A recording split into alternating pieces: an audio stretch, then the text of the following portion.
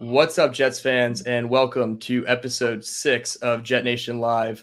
We are your hosts, Dylan Terman and Glenn Naughton.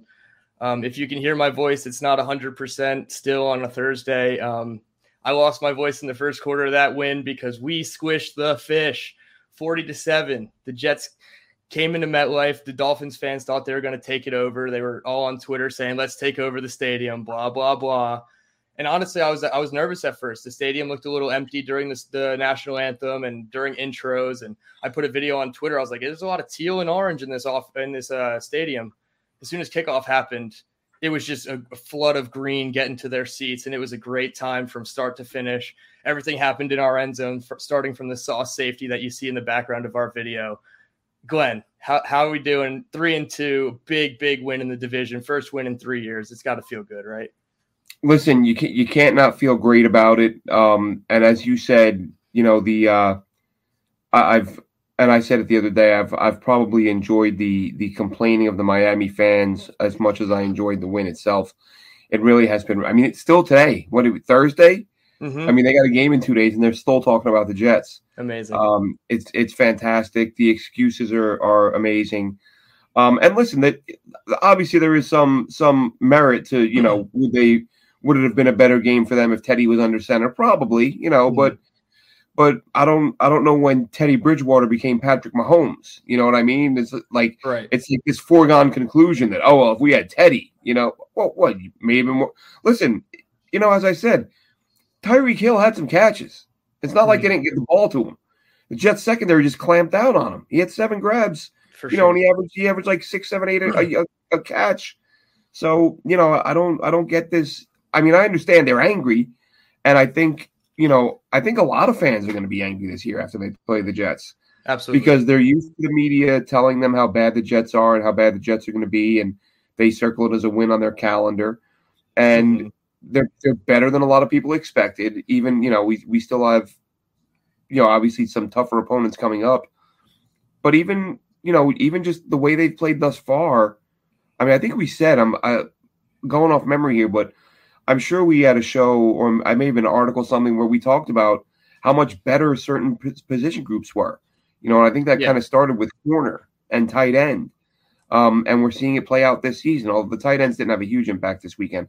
But the corners, from what they had last year to what they have this year, that alone is going to keep them in games. And that's what we're seeing. And again, fans aren't liking it. I actually, for the first time in years, had someone a Dolphins fan walk up to me, like, you know, and we ended up having a nice conversation, but it started up with him just coming up to me, and, you know, I don't know the guy. I was at my kid's jiu-jitsu lesson, you know, and this guy I never met before walks up to me and he just goes, "Our third string quarterback. That's why you won."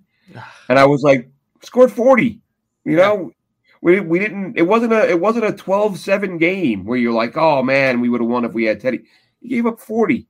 So feeling good, but listen, at the end of the day, they didn't face Aaron Rodgers. They'll do that this weekend, and we'll see how that goes.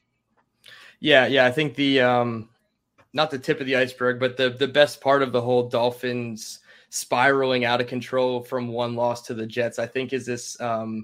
It's probably much to do about nothing, but this ping pong table situation in their locker room. They removed a ping pong table, and I think I've seen 4 articles, at least in the past 48 hours, about Tyreek Hill and his answer on the ping pong table. So if that's what you're doing when you're 3-0, I'm sorry, you aren't cut out for it. And now you're 3-2 because of it. I heard your recap the other day, Monday morning. The Jets have had this excuse so many times, or could have had this excuse of a third string quarterback, or we have 19 guys on the injured reserve list, whatever. You can go down the list of excuses you want to make, referees, whatever, bad coaching. I don't care. The Dolphins just weren't the better team. And I tweeted that out. It's just Dolphins fans need to stop, get over it, look at your next game in 2 days, and stop worrying about this damn ping pong table and the Jets. Because if the Jets are putting this much into your head, we don't play you again until week 17. So it's going to be a long season for them coming out of it. All right, let's get into the topics. We'll get into a full Dolphins recap. We're going to talk about injuries. We have a couple of them that are noteworthy. We're going to talk about the Packers. Obviously, you teased it there. We will be playing Aaron Rodgers this week, our best quarterback opponent so far this year. Obviously, Lamar Jackson is a great quarterback, and Joe Burrow is an ascending talent. But Aaron Rodgers is the best guy. So we're going to get into the Packers. And then, of course, we're going to talk about our NFL draft talk at the end of the pod here, if we fit in the time. So right off the bat, Dolphins beat down. Like I mentioned before, I was there. Everything happened in our end zone. First play on defense, Sauce Gardner hits Teddy Bridgewater right in the elbow. It's our background for tonight. And the crowd just erupted. And from there, I don't think many people in my section sat down, because that's how exciting it was from start to finish. There was a lull for like the beginning of the third quarter, end of the second quarter, but for the first quarter and the fourth quarter, we were standing on every single, maybe first down, we sat down. Then second down, we all stood up and just were banging on the seats. It was amazing. I think game plan wise, and obviously I haven't watched the full recap because I was there, so it's a lot different looking at it in person as opposed to on TV. I think it was their best game plan. They utilized both their running backs, Breece Hall, Michael Carter. Breece Hall had a phenomenal day. If it wasn't for Sauce Gardner having an absolute better day, you could say, he probably would have got the second Pepsi Zero Sugar Rookie of the Week belt. But it comes back to Florham Park anyway, in Sauce Gardner's around Sauce Gardner's waist this time. But how did you feel about Breece Hall and Michael Carter and the way that they used these two? Because I saw a lot of 22, 21 personnel, and they were really getting after it with these RPO swings with Breece Hall, but they would just hand it to Michael. And then they had Breece Hall go on the wheel route, and you saw what happened. Wide open man-to-man, 80 yards. So how did you feel about the wide receivers, and is this something we need to see moving forward? I mean, I loved it, obviously, because of the success, but I liked it. I haven't looked at the numbers, but I feel like we saw a lot more outside stuff this week. You know, in previous weeks, it felt like they were almost exclusively up the middle and kind of giving defenses a little bit less to think about. I liked seeing them both utilized. I like that they changed it up in terms of getting outside the tackles. I like that we saw Michael Carter, out there throwing some blocks on some runs and kind of use him in that role. He's not the biggest guy, but the guy gets after it. And in the passing game, the screen I mentioned in the post game, the screen and swing game was much better than it's been this year. And kind of back to where it was late last year, it had come along. Early on, Zach had those struggles that had all of us a little bit worried. But there was no issues with that this week. So using those two guys, and listen, we've talked about how, because of the amount of talent this team has now, that different guys are going to flash every week because, but we didn't really go into how that'll happen on we always talk about how the backs can catch the ball out of the backfield, but we hadn't really talked about weeks where they might be the featured receivers and they might be the guys putting up the biggest numbers. So it's just one more thing for defenses to think about that you have to love. You can go in, now when you're playing Zach Wilson and the Jets, you got to think twice before you say, well, let's just bring the house and blitz the hell out of them. Okay, well, that's fine, but then you're going to have Breece Hall, on the outside, possibly getting a mismatch. And if you have an extra defender or two in the backfield while he's going in the opposite direction, just a shame. I mean, they won the game. That's what matters really. But I mean, the guy literally was 2 yards away from a 3-touchdown day, taken down the 1 yard line twice. So that was a little bit of a shame, but just, I love the way they both got involved. I love the way Zach looked in the short passing game. And I loved watching Breece Hall drag Miami defenders, down toward the end zone. Yeah, I want to piggyback off that because he ended with 18 carries for 97 yards on the ground. And 18 carries is his biggest workload of the season. But I was like, you couldn't just fit in one more run for 3 yards. He's going to get it. So just to put that 100-yard rushing, 100-yard receiving game for Breece Hall. But the snap count was interesting. He had 41 snaps, which was 69.5%, and Michael Carter only had 25. So 16 snaps more than Michael Carter. And like we talked about the last 2 weeks, I think this has become a trend now where Breece Hall is slowly going to get more and more. I didn't expect it to be quite 70-30. I didn't think Breece Hall would get that much, but at this rate, Breece Hall looks like the best rookie running back outside of maybe Dameon Pierce. So just keep feeding him. Every time he touched the ball in the stadium, everybody went, Breece. And it was it vibrated the whole stadium. It was a great feeling. So to have rookie playmakers, and that's something that Saleh and LaFleur have talked about all summer long, having playmakers that can get you 1 to 2 yard drives or 1 to 2 play drives, on offense, get off the field quickly, 70 yards, 80 yards down the field. Breece Hall is that guy. We saw it finally. He got down to the 1. It's really unfortunate, but that's going to be every week. Michael Carter's going to get down to the 1, and Breece Hall will pound it in. So I love the backfield duo. I think it's going to be the foundation of this offense. As long as Zach Wilson, like we said, eliminate 55 dropbacks a game. He had 26 or something like that, according to PFF, with 21 passes. That is a good game plan for success. So all around, I'm happy with the backfield. Zach Wilson's day, 14 of 21, 212 yards. He didn't have any passing touchdowns, but he did have the rushing touchdown. And quite frankly, it was impressive. He had just his instincts took over. The pocket was collapsing on him from the left and from the front. He just took off out of the right and dove for the end zone. I was a little nervous. I'm not going to lie. Being at the stadium, I was very nervous every time he got hit. There was one play he had to get scraped up off the field by his offensive lineman, but he came back and scored the rushing touchdown.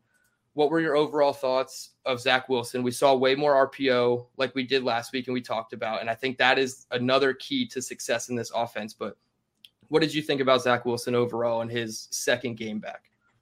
I mean, look, the he didn't put up huge numbers. They didn't ask him to. They, as you said, game plan was run heavy, and the biggest thing to me, as I said, was the accuracy on the short stuff.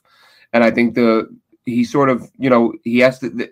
You've got to see him bring his game to another level to where they can consistently ask him to throw the ball down the field, but not make that obviously, again, as you said, and I think we said a little bit this offseason, is that with the weapons they have, they should be able to lean on the run game. And then if it's not working, then you turn it over to Zach Wilson. So I was really happy with his performance. I think the number one thing is the no interceptions. And, we've seen that, his last sort of 8-9 NFL games, he's only thrown a couple of picks. So he's done a really nice job protecting the ball. And that really, it's the number one job of the quarterback. As much as you want to talk about, scoring is the objective. You just have to protect the ball. So it's, as long as he's doing that and the offense is still humming, I don't, he can, if he doesn't throw another touchdown pass this season, I don't care if they keep winning, but in all reality, the numbers are going to come. The stats will be there. I was a little surprised we didn't see some shots down the field just because, once you hear Xavier Howard's out, you figure, okay, this team's going to be able to create some mismatches and make some plays down the field today. And they didn't even really try. I think off the top of my head, I think the deepest completion of the day was the 22-yarder to Corey Davis late in the game. And I don't know how long and I was going to discuss this one. I don't know how or when. It's only frustrating because Sauce was called for it early in the game, the DPI, where Sauce, they said he didn't turn around to locate the ball.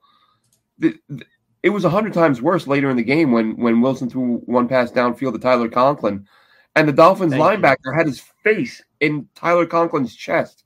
The broadcasters are literally joking about the fact the ball bounced off the back of the guy's head. And I'm like, why isn't that a flag? I don't get it. And I'm not saying this to be hyperbolic. I said a year or two ago, probably longer than that, I just assumed that was no longer a penalty. You just don't see it called in the NFL. Right. Like I've seen, for every time I've seen that called, like not turning around to locate the ball, I've seen it not called 100 times. So I literally go through stretches where I forget it's a rule or I forget it's still a rule because it just doesn't get called. Called earlier in the game on the Jets, and then you see it happen to them and no call. And, everyone's yucking it up in the broadcast booth. And I'm trying to figure out, like, it was funny because I was actually, because the game was local, because you asked this question earlier in the season, and I said I wasn't sure. Because the game was on local TV, I couldn't watch on NFL.com. So I went to a sports bar actually up at the base here, on the base that I live near. And so it's all Americans in the bars. And the guy sitting at the table next to me, he was just a football fan. He wasn't a Jets fan. But he was watching it, and he commented to me a couple times during the game. And on that play, he looked at me and he was like, wasn't that worse than the one earlier when they called your guy for it? And I was like, yeah, sure as hell was. But no call. Again, I don't understand it. But, yeah, getting back to Zach, not as many deep shots as I expected. But he managed the game the way they asked him to, and he protected the football. Yeah, that was an absolutely egregious no call by the refs, considering how many they were calling on the defense. And we'll get into the defensive pass interferences for the Jets. But Zach Wilson's longest targets, he had 5 passes of 15 yards or more. He went 2 for 5. And that obvious one to Tyler Conklin that we talked about, that was 40 yards. Obvious face guarding by the linebacker there.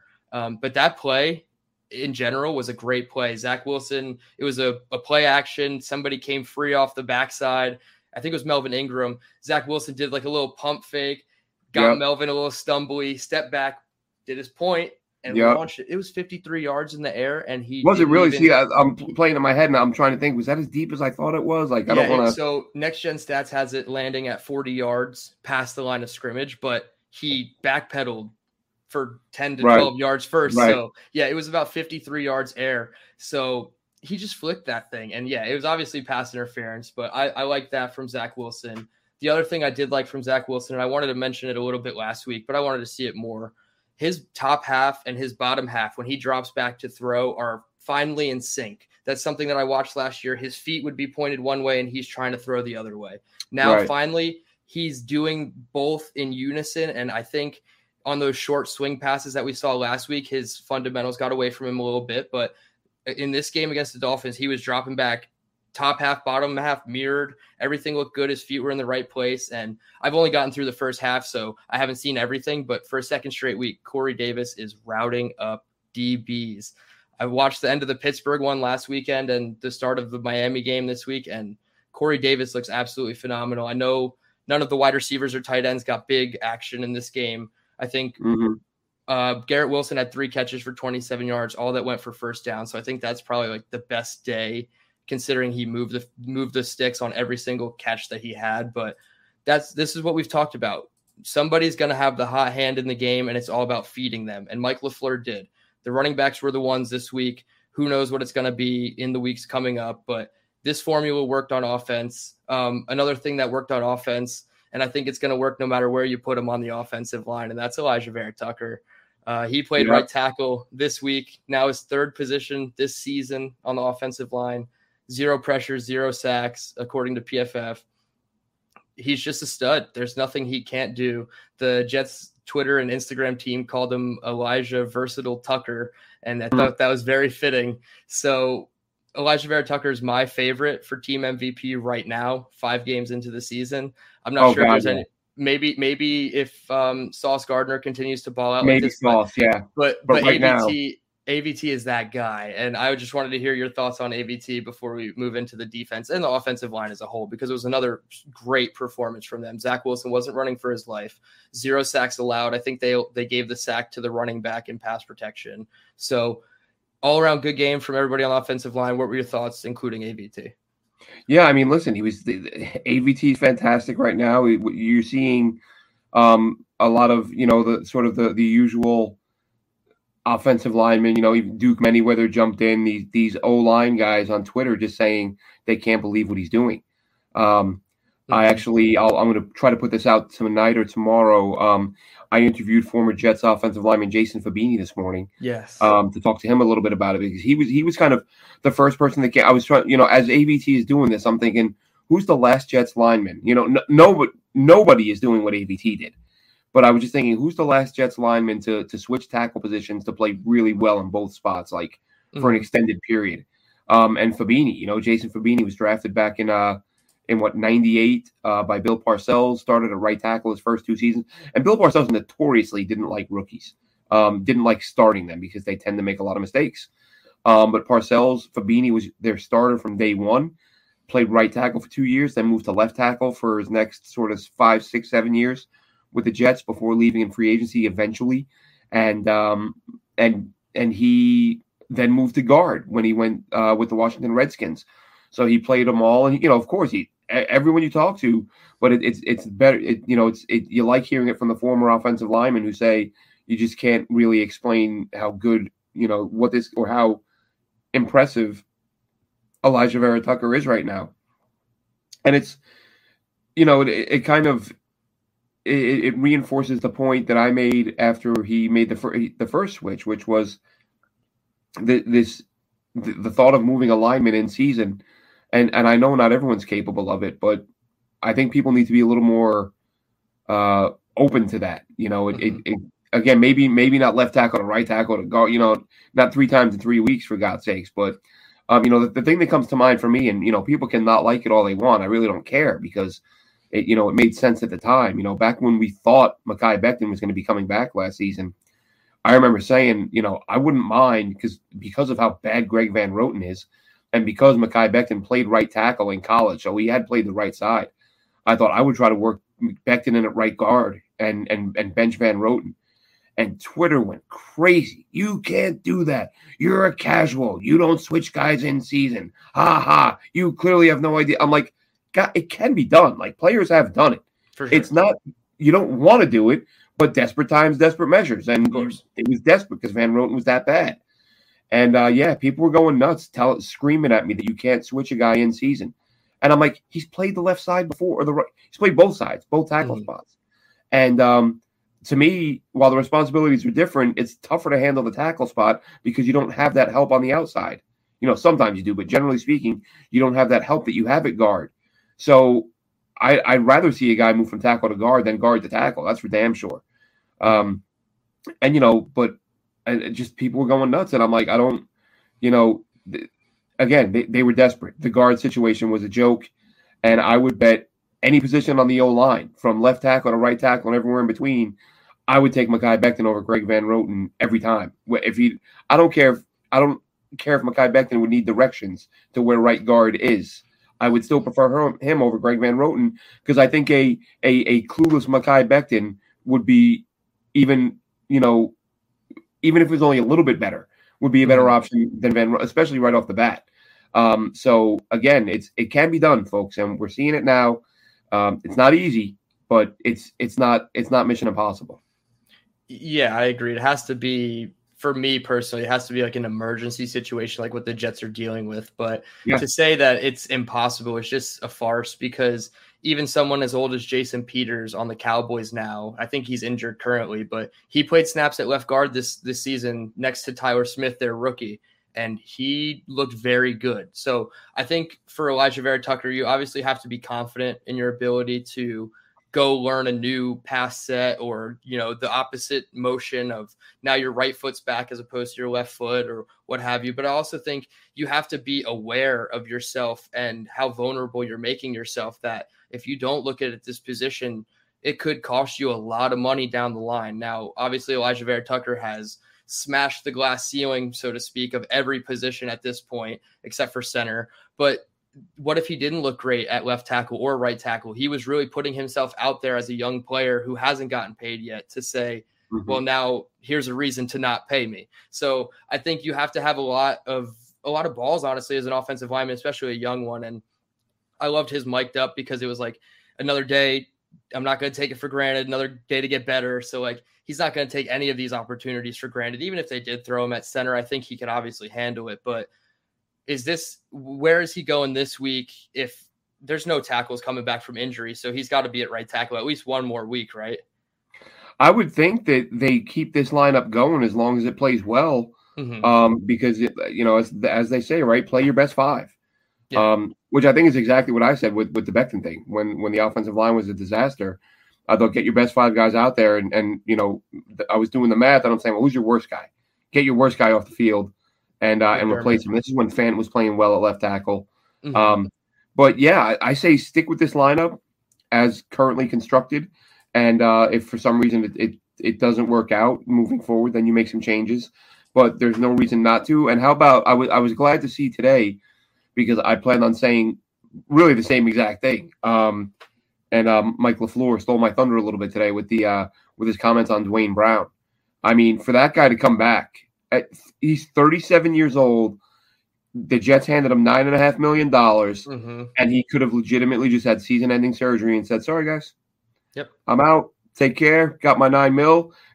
He hasn't been a Jet for 10 years. He doesn't know people in that building. He could have just been like, "There's a chance I can just walk out." And as a lot of guys, it would have. There's a lot of guys for sure. Hey, dude, you're 37. They just put $9 million in your account. Call it a career, and he didn't. And listen, I don't know Dwayne Brown well, but his first presser with the team, I'm not a big fan of pressers because guys it really is a lot of it's fluff. Yeah, a lot of it's coach speak. there's really so little you can take from it, whether it's a player or a coach. And I forget his exact words, but when Dwayne Brown was signed, it was very sort of businesslike. And I think he almost kind of said, and I'm 1,000,000% paraphrasing here because I forget the exact quote, but the tone of it was, I don't really want to talk a lot because none of that matters. I have to play. I'm not going to stand up here and tell you what I'm going to do. Just get me the pads and I'll go play and you can decide for yourselves. It was like that type of comment. And in an era where guys just seem to love to hear themselves talk, I was like, wow, I like this guy's demeanor. I like that he's a 37-year-old vet who understands that, talk doesn't matter. It's about what you do on Sundays. And the fact that dude came back, man, like I said, I read the quote today. I think a few people tweeted it out. But LaFleur said the same. That was like, that was my thought exactly. When he came back, and when he came back and played well, I thought, wow, this is going to be huge if he can stick it out through the season. And what a gutsy move for a guy whose career is, 99% over. And you just got a huge check and he could have just walked away with it. Yeah, I believe it was following the loss to the Bengals. The SNY post game with Bart Scott, Willie Colon, and Connor Rogers. Willie Colon said, because they were talking about the offensive tackle position, and he said, "Hey, thanks for the $20 million, but I'm on a boat." In regards to Dwayne Brown, and I'm so happy that is not the case. That is not his mentality. Dwayne Brown is exactly what you said. Just come in, put your head down, go to work, even at 37 years old, and that's going to set an example. That's going to trickle down throughout all the other 4 offensive linemen at a minimum. They're going to see how he works, and they're going to mirror that, and they're going to just play hard for him. Even if it's not specifically for him, they're going to see it, and they're going to want to mirror those actions. Sorry, my dog's playing with a toy. I think I think, I don't know if you heard Samini's podcast this week, and he kind of threw in a note that Woody Johnson was not happy at all. Like, you handed this guy $11 million or whatever, $9 million, and he lasted 6 practices. And then it looked like he might be out for the year. And, listen, we can say these guys are billionaires all we want and that $9 million isn't a lot to them. It's like, well, it's not a lot to them, but it is still $9 million, Absolutely. I couldn't imagine handing someone $9 million and being, oh, it's a shame he's not going to play. You'd on to the next one. You'd want some answers, and so just I didn't mean to interrupt you there, but I wanted to mention that. I didn't know if you heard the Samini pod, who he does a good job. I actually enjoy the pod quite a bit. Yeah, I think he gets a lot of flack, but his podcast does have way too much flack. Has a lot of insider information that I think goes unnoticed because of how much shit he is getting. So he's gotten it for years. I don't understand it. I don't. He will from time to time be a little bit snarky or whatever. Sure. But, as a whole, like, Jets fans we're so defensive sometimes because it's been so many years of bad football that the number of times, sometimes I just laugh. Like, I see fans lose their mind at something Samini says that I think he's just telling you what happened, And since only bad things happen, they associate Rich Samini with bad things. Yeah. You're always saying bad things about team, and it's like, because they're always doing bad things. Like, he has to report what the team is doing. Exactly. And he may from time to time, like I said, every now and then I'll throw in a snarky comment that doesn't bother me, but I'm like, oh, well, that's going to get people riled up. Like, that's those people that don't like you are screaming right now. And I think he does it for a little bit of fun too, but I have no problem with Samini.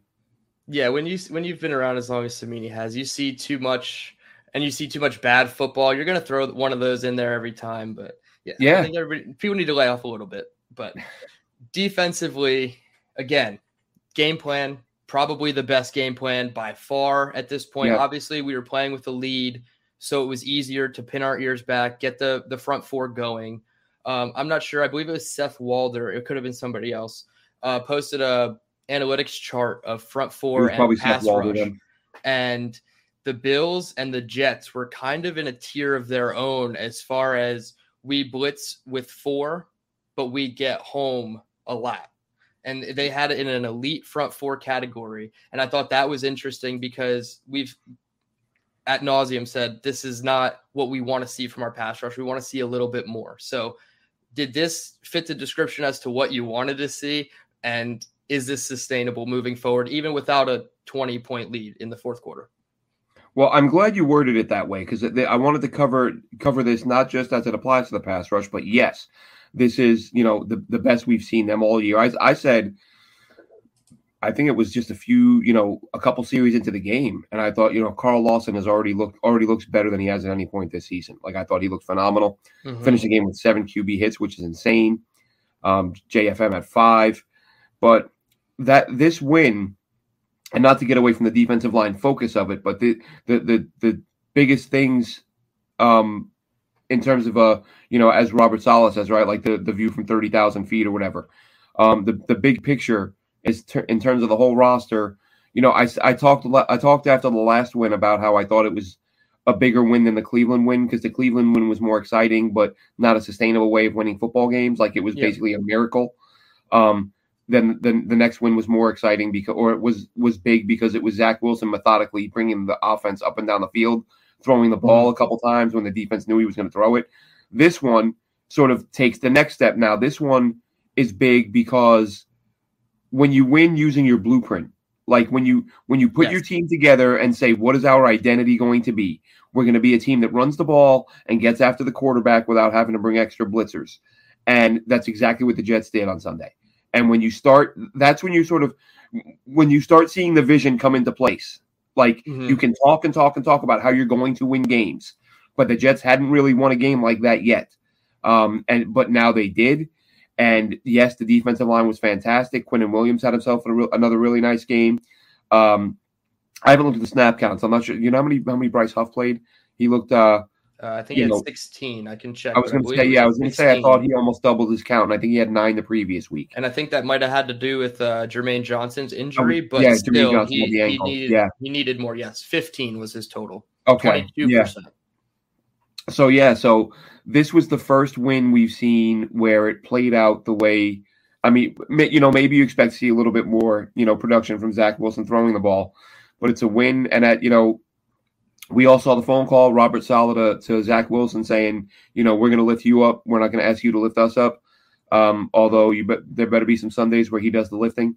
Absolutely. But I get what Robert Saleh is saying. Like, he doesn't want it to have to be Zach. They want to be able to put together team wins where, you let the run game work and let the defense do their job. Let the front four get home, or at least get pressure to make the secondary's job easier. And we saw sort of a little bit of both this week. I think the secondary helped the D-line quite a bit. And I think we saw some plays where the D-line helped the secondary, and they just kind of worked in unison. So that's why this win, to me, rookie quarterback or not, and that's another thing with the Teddy Bridgewater thing. The Jets hit the quarterback 16 times. Teddy Bridgewater is not Michael Vick. As I said earlier, he's not Patrick Mahomes. He's a great guy. I love Teddy Bridgewater, the person. Like, everything you hear about him is like what a great dude he is, classy dude. But seeing them win a game exactly the way they plan on winning games is like, okay, now it's coming to life. You can talk all day about how you're going to win games, and if that never starts happening, it's almost like it wouldn't be luck, but a perfect example to me, that old, I mean, you probably don't even remember this. This is, but when the Ravens had that sort of, top 5 defense of all time, when they won the Super Bowl with Tony Banks and Trent Dilfer at quarterback, they won the Super Bowl, but that team hired Brian Billick as their head coach because of what he had just done in Minnesota as an offensive coordinator. And they were supposed to, we're going to have this great offensive mind. And they go out and win a Super Bowl beating everybody 6-3. And it's like, well, you'll take it for sure. Yeah. But Brian Billick didn't take that job and say, yeah, we're going to win a Super Bowl by giving up 3 points a game. Like, you can sort of turn out to be better than you expected in one spot. But this was the Jets being what we hoped they would be. And if you see more of that moving forward, it just builds credibility in the locker room with the fans in terms of the GM and the head coach. Yeah, exactly. And I've heard Saleh in press conferences multiple times break down quarter by quarter what they're doing on the sideline in terms of a game plan. So obviously the first quarter, you have your set game plan, your scripted 15. And then into the second quarter, you're learning still more about what the opposing team is doing, still trying to implement your game plan. And then third quarter is all about the halftime adjustments and who makes the adjustment to the adjustments, because obviously both teams are going to switch. You can't just say, okay, they were doing this in the first half, so if we do this, we'll stop it, because they're back in their locker room saying, okay, we didn't do this well, so how can we open this up? So it's all about adjusting and then adjusting to the adjustments in the third And then the fourth quarter is obviously just using what you've already known and learned about the opposing team and what they've been doing to just pin your ears back and go. There's no more, I don't have to slow foot a play because I don't know how this play action is going to develop anymore. No, I'm the backside defender. That's a play action look. I'm going to go get it, just like Sauce did on the first play. So these are all things that, and it's going to take time. Obviously, we love to give these coaching staffs zero time to implement their game plans and what have you. And this is the first time it actually came to fruition on both sides. Complementary football is what they've been preaching. So you have to hope that this is the standard going forward. Like Rob Saleh said in the victory speech in the locker room, make it normal. Make this game plan a normal game plan. It doesn't have to look the same every time, but whatever you set out to go do, make sure you do at least 75, 80% of that game plan, because if not, you're going to be adjusting on the fly. You're never going to get back to where you need to be, and you're never going to be competitive as a team. So that's what I love to see, was the game plan, the execution of the game plan. And like you said, Zach doesn't have to be a game manager. I hate using that term. Right. But if there's a week where he doesn't need to ball out, from time to time on your back, play to play, not game to game, like that third down run for the touchdown. Put your team on the back for that play. Don't carry that in and go hero ball the next drive and think you're doing too much. So I think it was a perfect mix of game plan, execution, and collected thoughts, and everybody just staying calm in the moment and finishing out a win. It was 19-17 in the fourth quarter. We scored 21 points in the fourth quarter. That is unheard of. The Jets, I have a stat here that I'll try to pull up about fourth quarter. The Jets are first in points in the first quarter with 58. That's unheard of. Like, we're 11th in points per game scoring as a whole. So again, unheard of for our offense. So everything just kind of gelled together. And I don't care about the other team's circumstances. Like we said at the top, we've been there. We were the better team for now 2 weeks in a row, and for the fourth quarter of the Cleveland game. And I'll take that at this point of the season, when there's people like Brady Quinn saying we're going to be 1-8, 0-9, whatever. That guy's an idiot. Exactly. And the last thing I wanted to bring up on defense, Quinn Williams. That guy's a dog.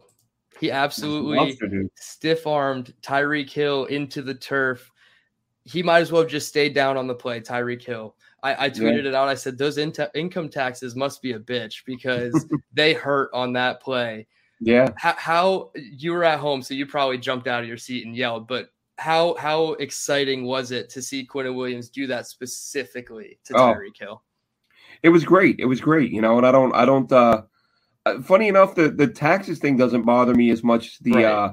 When he was asked about it, and who were the Jets? Nah. And I get a little bit of jabbing players from time to time in teams, but I don't know. I thought that was not the classiest move. Listen, guys don't have to be classy. Not everyone's classy. I get it. You can say what you want, but I thought that was a nice little bit of poetic justice, to see him get thrown to the turf that way. I think the Jets, we've talked about Quinnen before. They're going to have some major decisions to make with him in terms of his contract moving forward. But I'm glad he's made that decision difficult. I'm glad he's put the Jets in a spot now where they have to think, okay, all right. And as I said earlier, as the owner, and we've talked. Do you go to your owner and say, Mr. Johnson, we'd like you to pay this guy $18 million a year to play 65% of the snaps? That's a big ask, I think. We want you to pay one of your part-time employees more than all the full-time employees. So it's or the full-time employees around the league, I should say. So I'm glad he's playing the way he is. He's been an absolute monster. I do, we won't even get into that. Who's it? I think it may have been on Samini's pod where he was talking about it. And I get these, just history shouldn't matter with this stuff.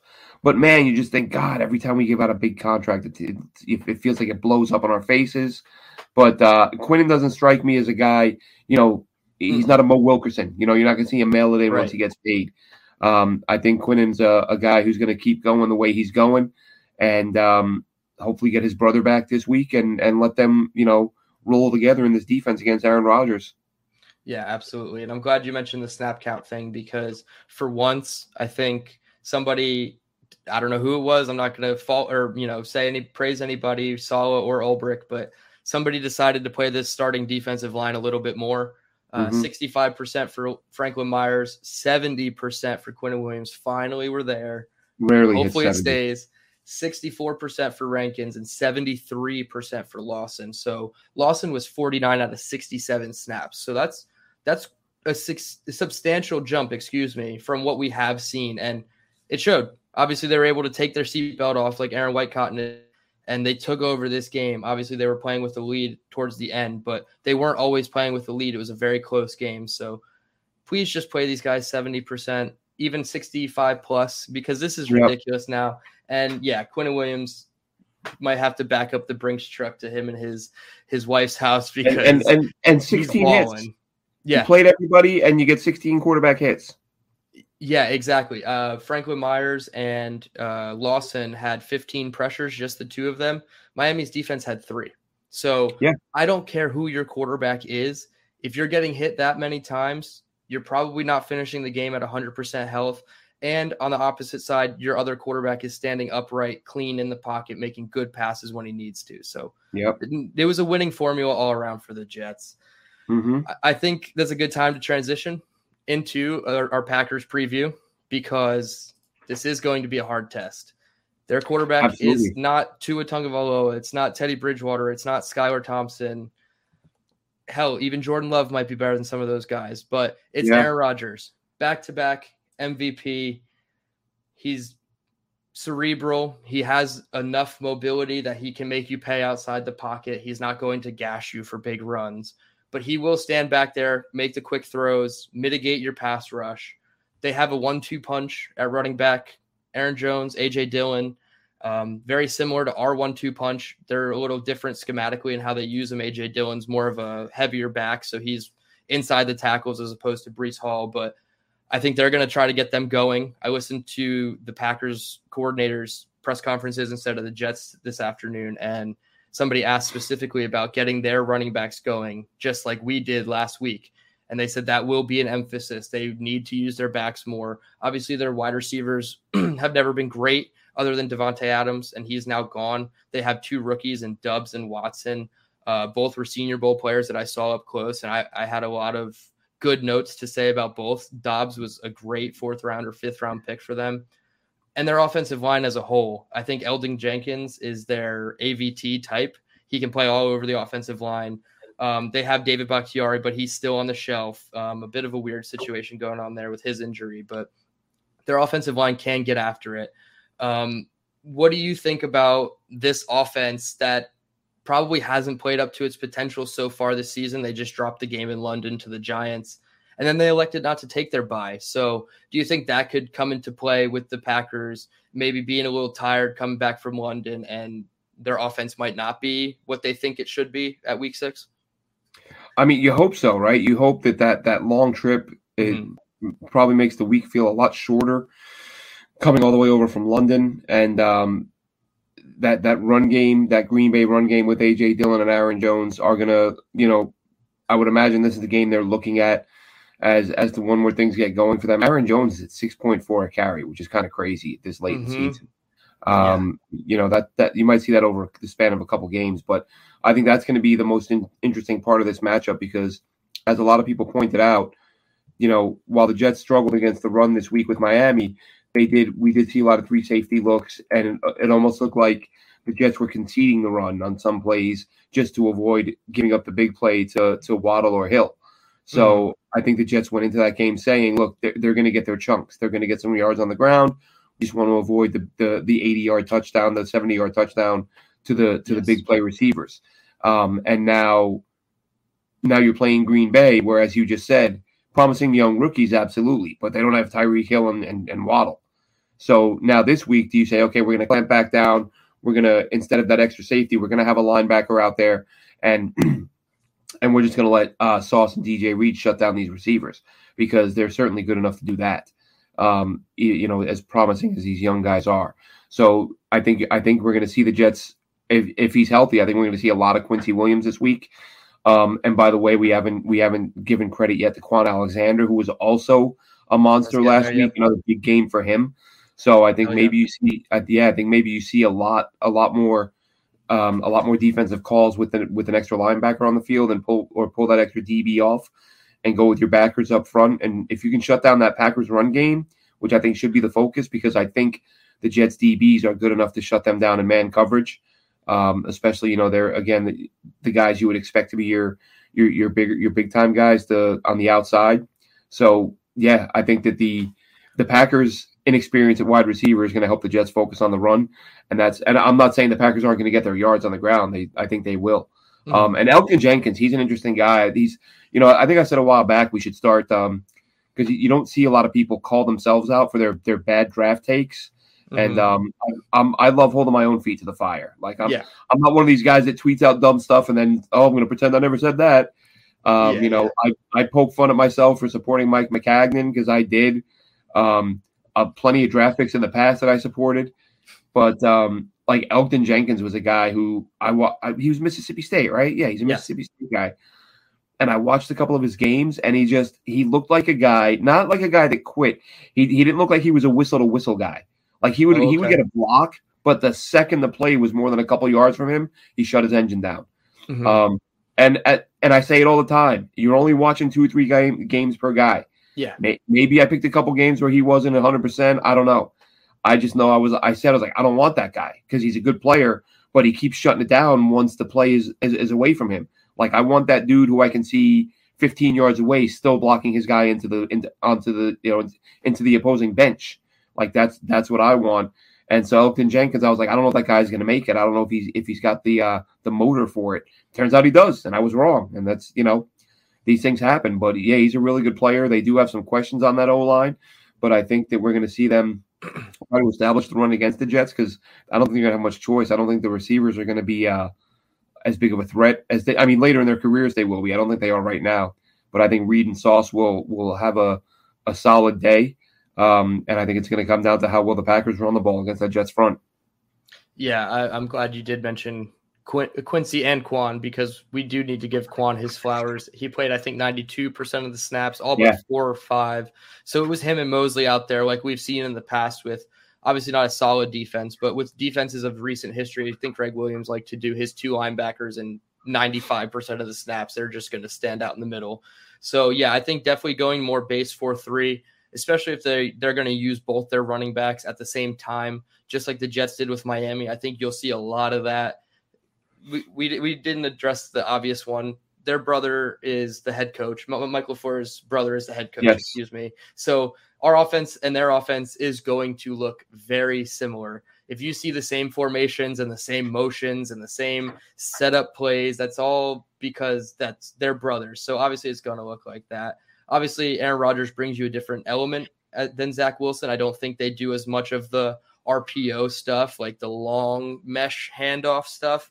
I think Aaron Rodgers does RPO stuff because of how quickly he can get the ball out at different arm angles. But Zach Wilson brings that more mobile element to it. So it's going to look a little different, but it's generally the same thing. And Mike LaFleur is 8 years younger, so he's learning from Big Bro the whole time there. So I thought that was a good point to make. Defensively, the Packers have struggled, but they have so much talent, including their front 4. They do an odd front defense, so 3 defensive linemen and 2 linebackers. They usually use Rashawn Gary and Preston Smith as their outside linebackers, and then Kenny Clark is the one to watch in the middle. I know they have a couple other guys in there. I believe Tadaro Slayton from Florida is another one that's up and coming for their defensive line. And they also have Kingsley Eningbare from South Carolina, the edge rusher that they got this year.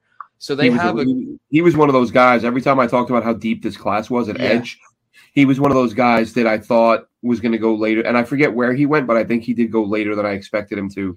He was like a second. I think he was a 3rd round pick for the Packers, and then second round was like Ebiketie to the Falcons. Yeah, and those 2 guys I kept lumping together. Ebiketie I liked more, but Ebiketie and Eningbare were guys that I kind of started watching around the same time, and I came away thinking that Ebiketie would be a 1st rounder, and Eningbare would be probably mid-second, but could end up being a guy who produces like a 1st rounder.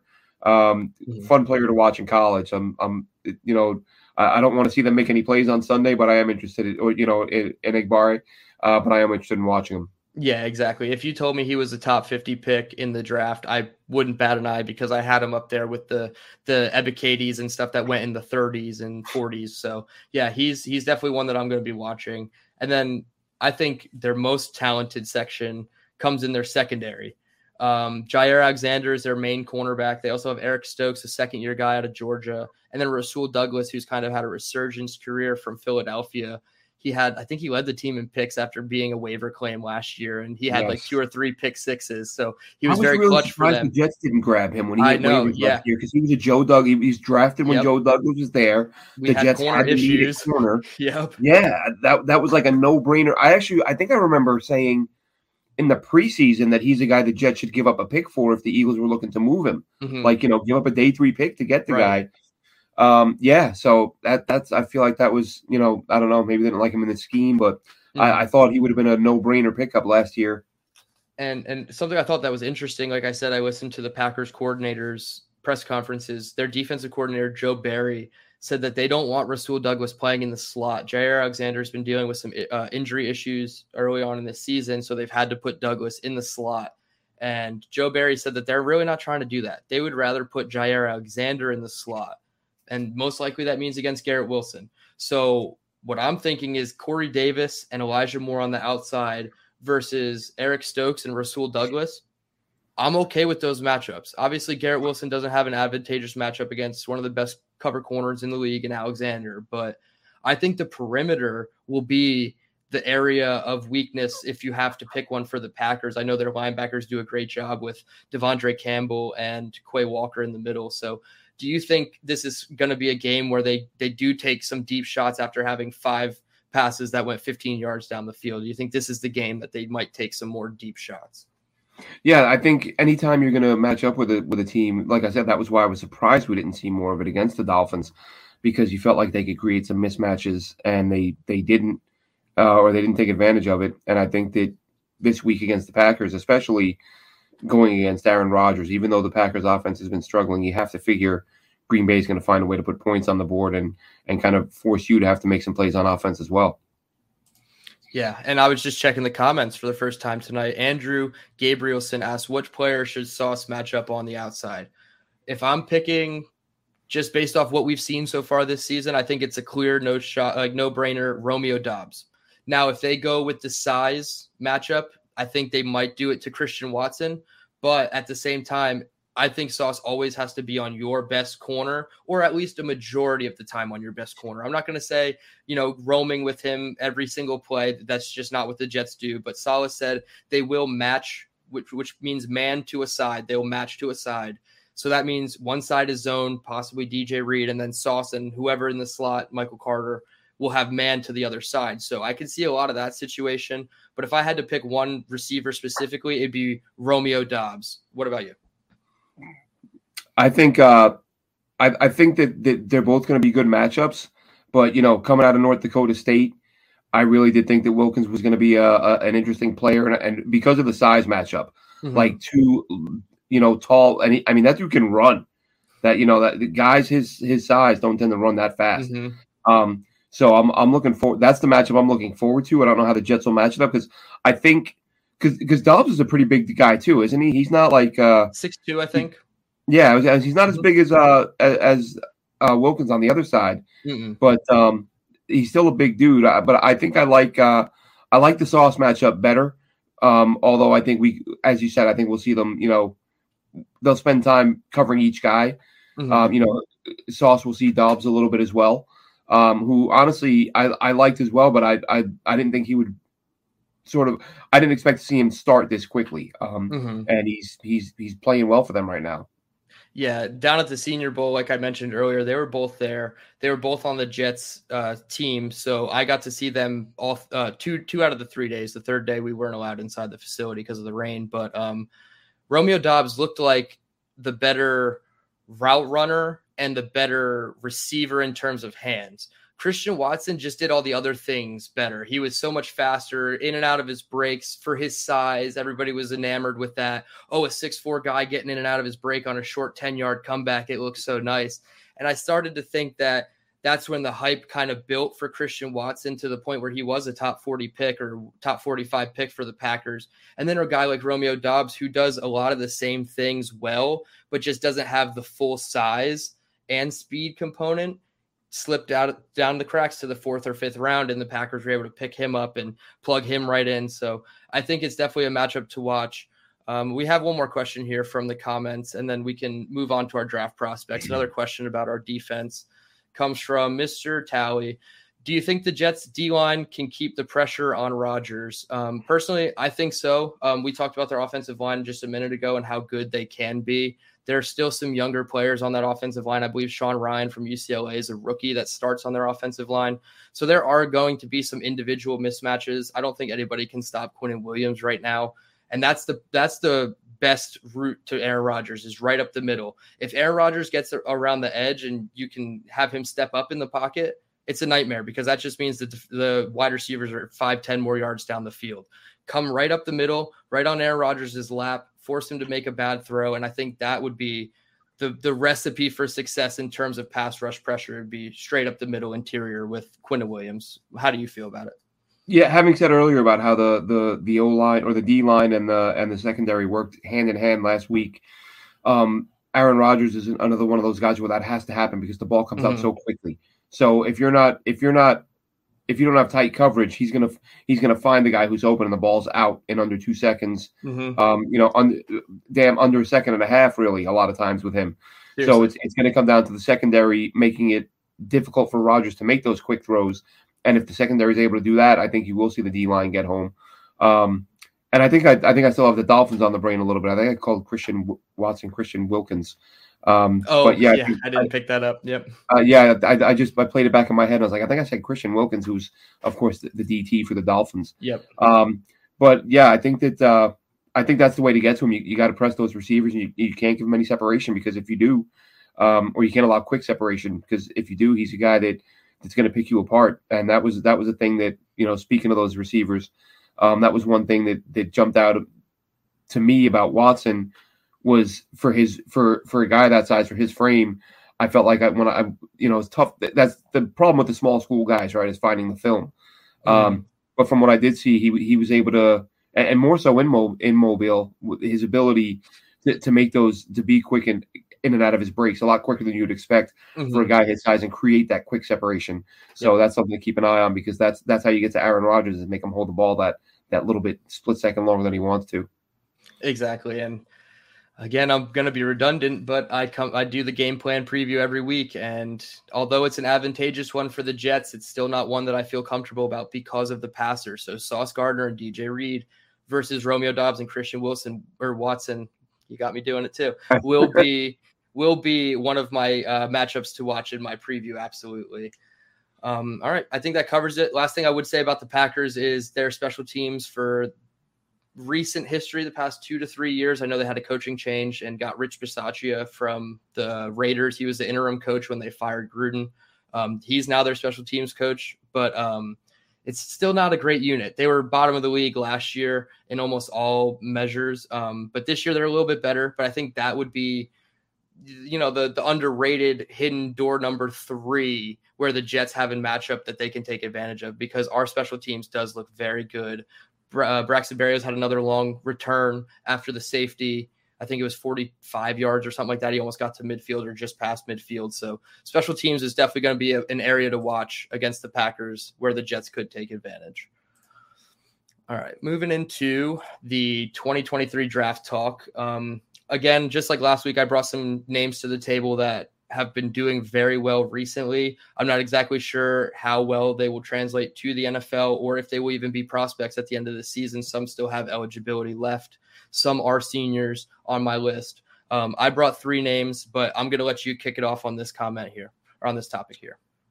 A guy that, I said last week how, we're watching so many guys that there are some players you really, really like, and then they get lost in the shuffle, and you realize, wow, we're 4 or 5 games into the season, and I haven't really watched this guy yet. Last week I'd mentioned Zay Flowers from Boston College, but another guy who could have easily been on the list, and he blew up. And when I saw it was a late game and I was going to get to watch it, I was pretty pumped. Zach Charbonnet, the running back from UCLA. Yes. Really nice combination of size and power. You'll find plenty of – he's one of those guys. You'll find highlights of him running through guys. You'll find highlights of him running around guys. You can use him on the goal line. He catches the ball. From what I've seen, he doesn't get a ton of targets. But when he has been targeted, he catches the ball well out of the backfield. Just really thick lower half. He's going to be a tough guy to bring down at the next level. And he played last week, and he absolutely blew up. And only two guys for you this week, actually. And I can't remember if we talked about this guy last year. I know we talked, about Texas receivers quite a bit. But Jordan Whittington is a guy who I don't think is getting talked about enough. And I was kind of reminded of him. I was watching that Texas game this week. And, man, he had a beautiful diving catch. And I just remember thinking, he was, again, Xavier Worthy is the guy I've been sort of hyper-focused on with Texas because from the first game I watched, he was just a monster. He pops off on you. Yep. Yeah. And I think I left him out last week when I said to you during the offseason or early, very before the season when I said, my top 3 or 4 receivers were Addison, Josh Downs, and I think I mentioned Butte, but I think Worthy was the guy I left out. Yeah. From those, and I think it was, it was Worthy, Addison, and Downs who were the 3 guys I was most looking forward to watching this year, even though of course they wouldn't all be draft eligible. But yeah, Addison's another guy who makes plays for that Texas offense, and I love the way the way those receivers were blocking last week was phenomenal. So they make plays through the air and they do the little things. So Texas is a sort of an emerging team at the moment. Just imagine when Arch gets there. So just fun team to watch. The running back that although DeMarvion Overshown, I'm not even sure. I feel like when I didn't see him much last week, and I remember thinking, is he hurt? Because me neither. Flipping back and forth between so many games. Yeah, it's tough. And when I'm down to one game, sometimes I just grab the laptop and I pull up a game from last week to watch players. So I'm always watching multiple games. Mm-hmm. But at some point I remember thinking, like, why haven't I seen DeMarvion Overshown yet? I was going to look into that and see if he's dinged up. Yeah. Before I get into my comment or my prospects, we have a comment from Jets Gang. He said free safety, linebacker, and I'm going to assume offensive tackle next year in the draft in that order. So that means the Jets are going to draft a defensive lineman at whatever pick they have. So that's fine. I now have 2 prospects to bring to the table because I changed mine last second. I had Roschon Johnson, the backup running back for Texas. And then I switched it last minute and didn't tell you to Jordan Whittington. So I'll go. I knew you were doing a Texas running back, and I thought, let me do the receiver. I really like that guy.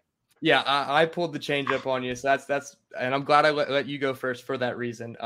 Whittington, though, what I had down 210 or 6'1", 215, are his measurements. This year he has 26 catches, 354 yards, and 0 touchdowns. But last year he had 26 catches, 377 yards, and 3 touchdowns, and that was with an injury mid-season. I believe he played 3 or 4 games and then missed a bunch and then came back for the end.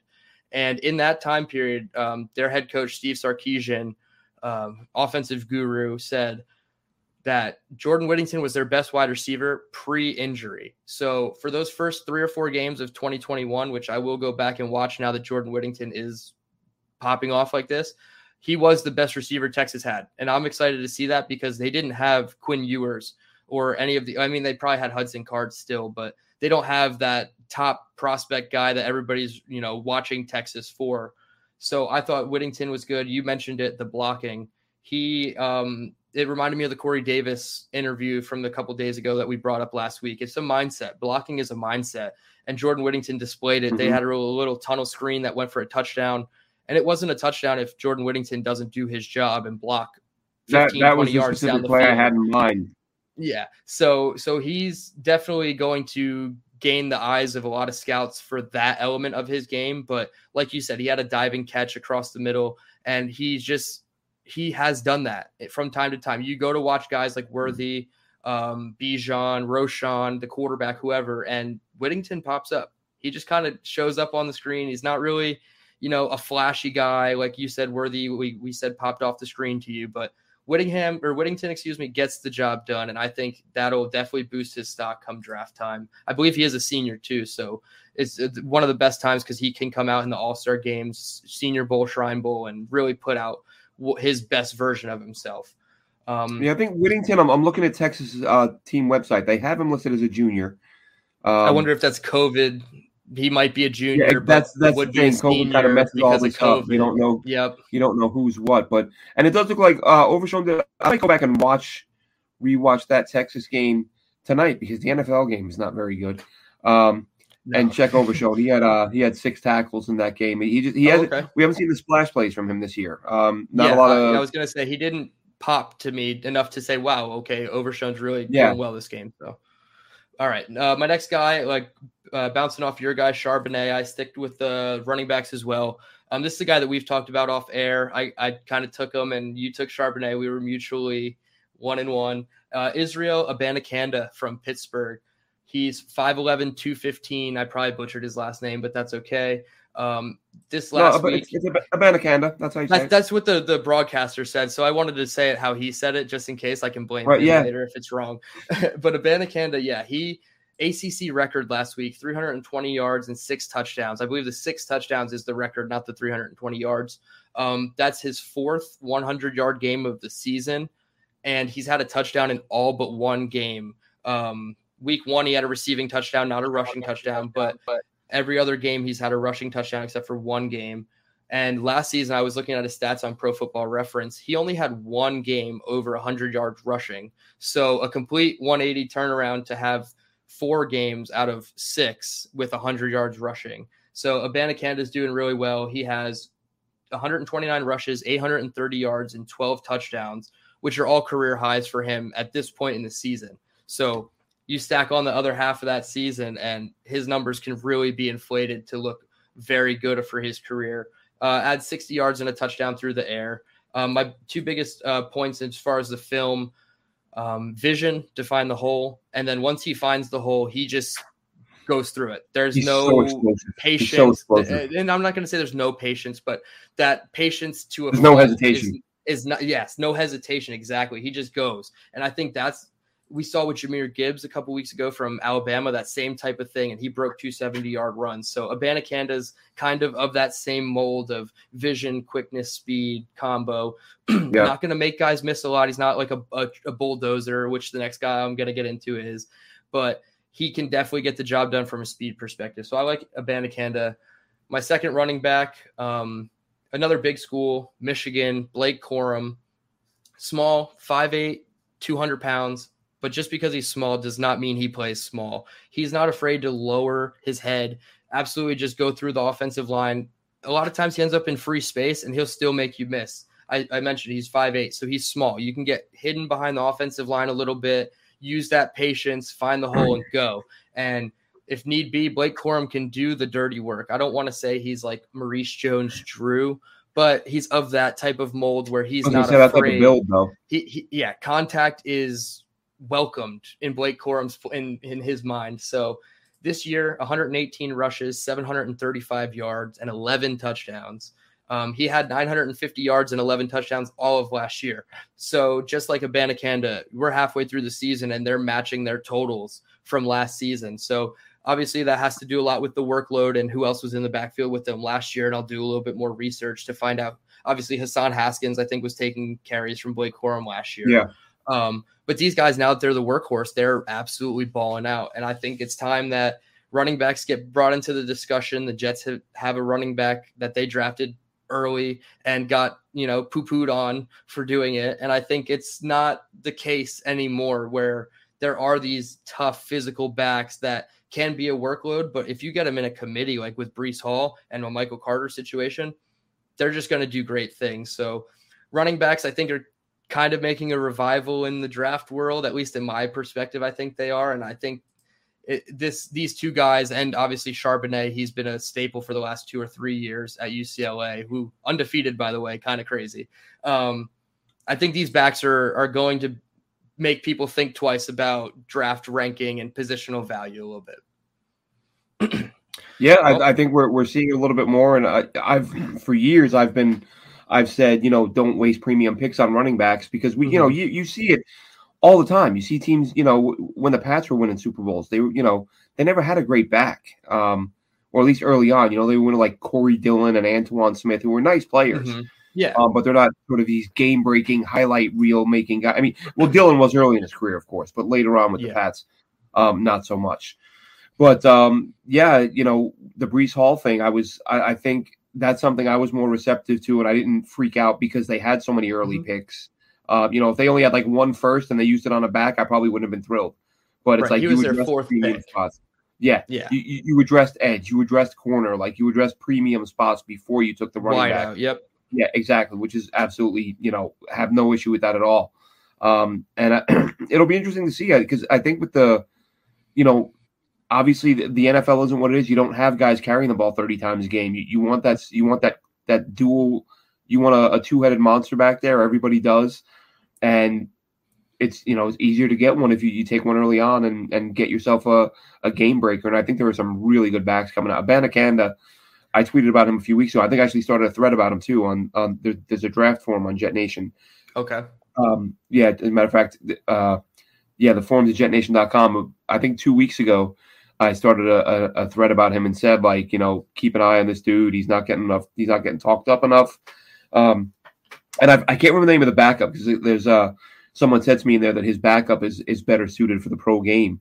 So I went and watched some of his carries, and he looks. I forget his name now because it was the first time I've watched him extensively. But man, big, strong guy, one touchdown run. I think it was against Virginia Tech, like dragging like four guys with him. Okay. So, and I remember, I knew I didn't know the name, but I knew because I watched a ton of Pitt last year because I love the D line and I love the Abanikanda, and I loved Addison. But I remember thinking at one point, like I was focused on Abanikanda, but at some point I remember thinking like, wow, they're actually deep at running back. Like, because there was a game he didn't play much, and the running game just kept going. And I remember thinking they got some really good backs at Pitt, and they do.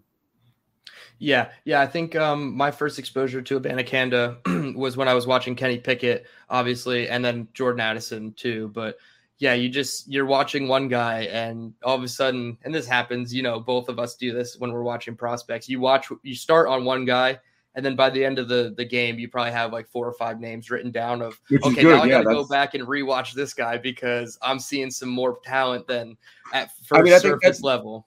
Yeah, I think a lot of my favorite guys, that's how you find them. I talked a lot about several games. Yeah, it happened to me several times last year. You're just watching one guy and somebody else pops, and you're like, wait a minute. And you write Jacoby Windman. He was, I was watching that game to watch a Utah State receiver, and Windman has like 17 tackles. I'm like, write this guy's name down. And I think they got blown out, but I think he had a sack last week against Ohio State or a half a sack. But that's what happens, man. You watch a million games, guys are going to pop out that you weren't intending to watch, and then you go back and watch them. Exactly. I think that's the beauty of the draft cycle, because you hear all the big names from the big market outlets of like, I don't want to, like the Draft Network, and these guys put out names, and that, I'm not saying they're wrong, but that's not all the names out there. And I think once you do it for yourself, like you and I do, and you have that freedom to, okay, I'm not looking at this team specifically. I have the freedom to look at all these teams. You find tons of guys that could be that diamond in the rough, even if they are a 4th or 5th round guy. You could find a guy that you like more than the consensus. And hey, if he pops off, you just look real good. So I think that's the beauty of the draft cycle. Obviously, you're going to get the hyped up people that don't do anything, and vice versa. So it's a good time. I think that's what makes it interesting for us. And as long as the Jets keep doing well, I'll probably watch less draft stuff, but at the same time, it's fun to, turn off the Jets stuff, even after a win, turn it off and just watch some college kids and see what they can do, because this is the future of the league. Regardless if they play for our team or not, you're going to see these guys in 3, 4, 5 years, and you're going to be like, wow, I remember this guy. I wrote him up, and these were my thoughts. Like, I go back to Deebo Samuel all the time. I wrote in my scouting report, he could be a running back, even literally out of the backfield running back. And that's kind of what happens. So it's nice to just hang your hat on these little tiny things, make you feel like you know what you're doing. And at the end of the day, we don't know shit, and we don't know what we're doing. But listen, I say all the time, man, the best GMs in the NFL hit on 50%. The best. Give me 50%. The guys that fans want to build statues for. I think Ozzie Newsome even said, if you look at his last 3 or 4, not his last draft, but like the 3 before that, they weren't good. Like, this is Hall of Fame guy, and you get these GMs with these draft classes. Bill Parcells. Here's a quick stat for you, Dylan. I'm gonna throw this out at you because only I have it written down here because I mentioned it to Fabini while I was talking to him because I've always sort of viewed him as one of the best value picks in my time as a fan. He was a 4th rounder, 111 overall, and was a very good player on some deep run playoff teams. Jets were actually they only had one Jets-like year. His final season when he was injured, they went 4-12. Other than that, I don't know that he had more than 1 or 2 losing seasons. But so here's the number I threw at Fabini. I looked this up a few years ago. Let me make sure I get this right. Okay, so from 1995 to 1999, the Jets drafted 45 players because they did a lot of wheeling and dealing. They had some drafts where they had like 12, 13 picks. So from 95 to 99, they drafted 45 players. 4 of them got a second contract. Out of 45. That's so bad. And he was one of them. And he was the only offensive guy. It was Ray Mickens, Marcus Coleman, and Jason Ferguson. When did you say he was drafted? What was his draft slot? 98, 111. 4th round, pick 111. Yeah. Max Mitchell's exact draft slot. Oh, that's right. Yeah, that's right. That's amazing. There you go. I my eyes lit up when you were talking, completely off topic, but we have to do this before we go. We forgot this a couple weeks ago. I need a score prediction. What's happening in Lambeau? Are the Jets going to 4-2? Are they going to be 500? What's up? What do we got? What's your prediction? I can't. I think they can win this game, but I can't bring myself. I'm not at the point where I can say the Jets are going to go to Lambeau and beat Aaron Rodgers. But you know what? I'm going to say it. Screw it. I'm going to say it. I like the way the Jets match up against these receivers. I'm sitting here thinking about it. I'm like, listen, you're not playing the ghost of Aaron Rodgers. You're not playing the old Packers teams. I like the way the Jets match up against this team. It's not going to be, it's not going to be a snowy, frigid day. Mm-hmm. So yeah, you know what? Screw it. I'm going to say the Jets win. Give me the Jets 23-17 Jets. Okay, yeah, you went a little bit lower, and I have these exact same thoughts. All these matchups that just look advantageous on the Jets side, and then I just circle back, and I'm like, God damn it, they still have number 12. And I feel like that's going to be the factor. If we see MVP Aaron Rodgers, it's probably not going to look great. Yeah. If we don't see MVP Aaron Rodgers, this game is 100% winnable. I don't think there's a game on this remaining schedule with the team we saw last week, outside maybe Buffalo, that isn't winnable anymore. I think that narrative needs to be put to bed a little bit. The Jets are going to be in games that are quote unquote winnable. It's not going to look the prettiest every single week like we talked about, but they have winnable games outside of maybe Buffalo. And I think this is another one.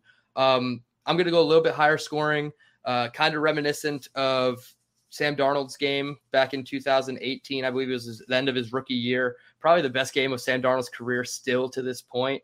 I'm going to go 31-28 Packers.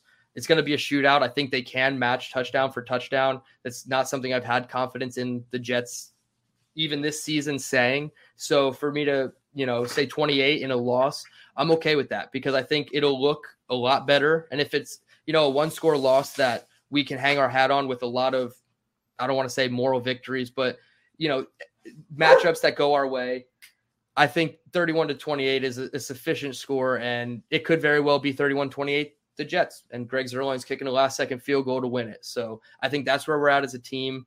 The fact that the Packers are scared of the Jets, they're talking in their locker room about, oh, we can't lose to the Jets. Like we are only going to be nervous if we lose to the Jets. Well, shit, that's a real possibility. Well, you could lose to the Jets. I'm not going to say, it's a guarantee, but the Jets they're not the doormat anymore. We're ascending. Even Dan Hansis, who does the power rankings, and he's very, timid about where he ranks the Jets. He put him at 17. 17. Yeah, and I think new territory for the Jets. I think the big thing is that the fact, and I mentioned it earlier, the fact that it's a passing league, and they have 2 stellar corners that are gonna, this is why we're not seeing these games like we had last year. And, again, we're like 20 minutes over. We can't go all night, but the last 2 weeks, and again, it helps that they haven't played the greatest quarterbacks in the world. The safeties have been much better. The tackling from the safeties. I meant to mention that Jordan Whitehead last week. I said during the game, much better version of this is the guy when they signed him, and I said he was a good tackler. Yep. That's the guy I saw, not the guy who wasn't tackling well the first few games of the season. So the safeties have been better. The corners are obviously upgraded. So the secondary isn't a cakewalk anymore for opposing offenses.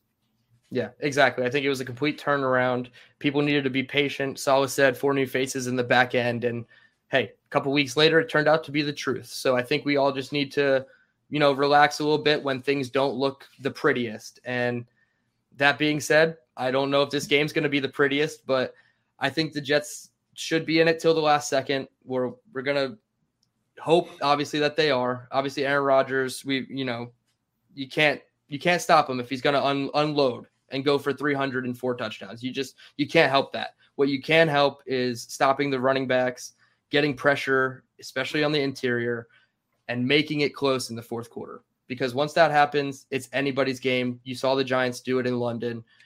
I tweeted a couple things to you about Aaron Rodgers where there's some tells that the defense should key in on and take advantage of. So with that being said, everybody, thank you for tuning in. We really appreciated all your comments, all your questions. We love it. We'll get probably around the bye week. We'll probably do more of a interactive, exclusive podcast where we're just answering all your questions, all your comments, concerns about any players you want. So thanks for listening. Obviously, for Glenn Naughton, you can follow him on Twitter at AceFan23. You can follow me at D Terriman. Obviously, follow us at JetNation, at JetNation Radio.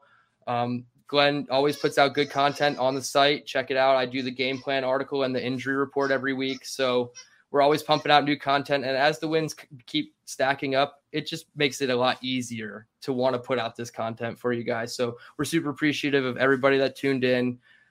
Let's go Jets. Until next week, let's put Aaron Rodgers on the ground. Have a great night, everybody. It is Ryan here, and I have a question for you. What do you do when you win?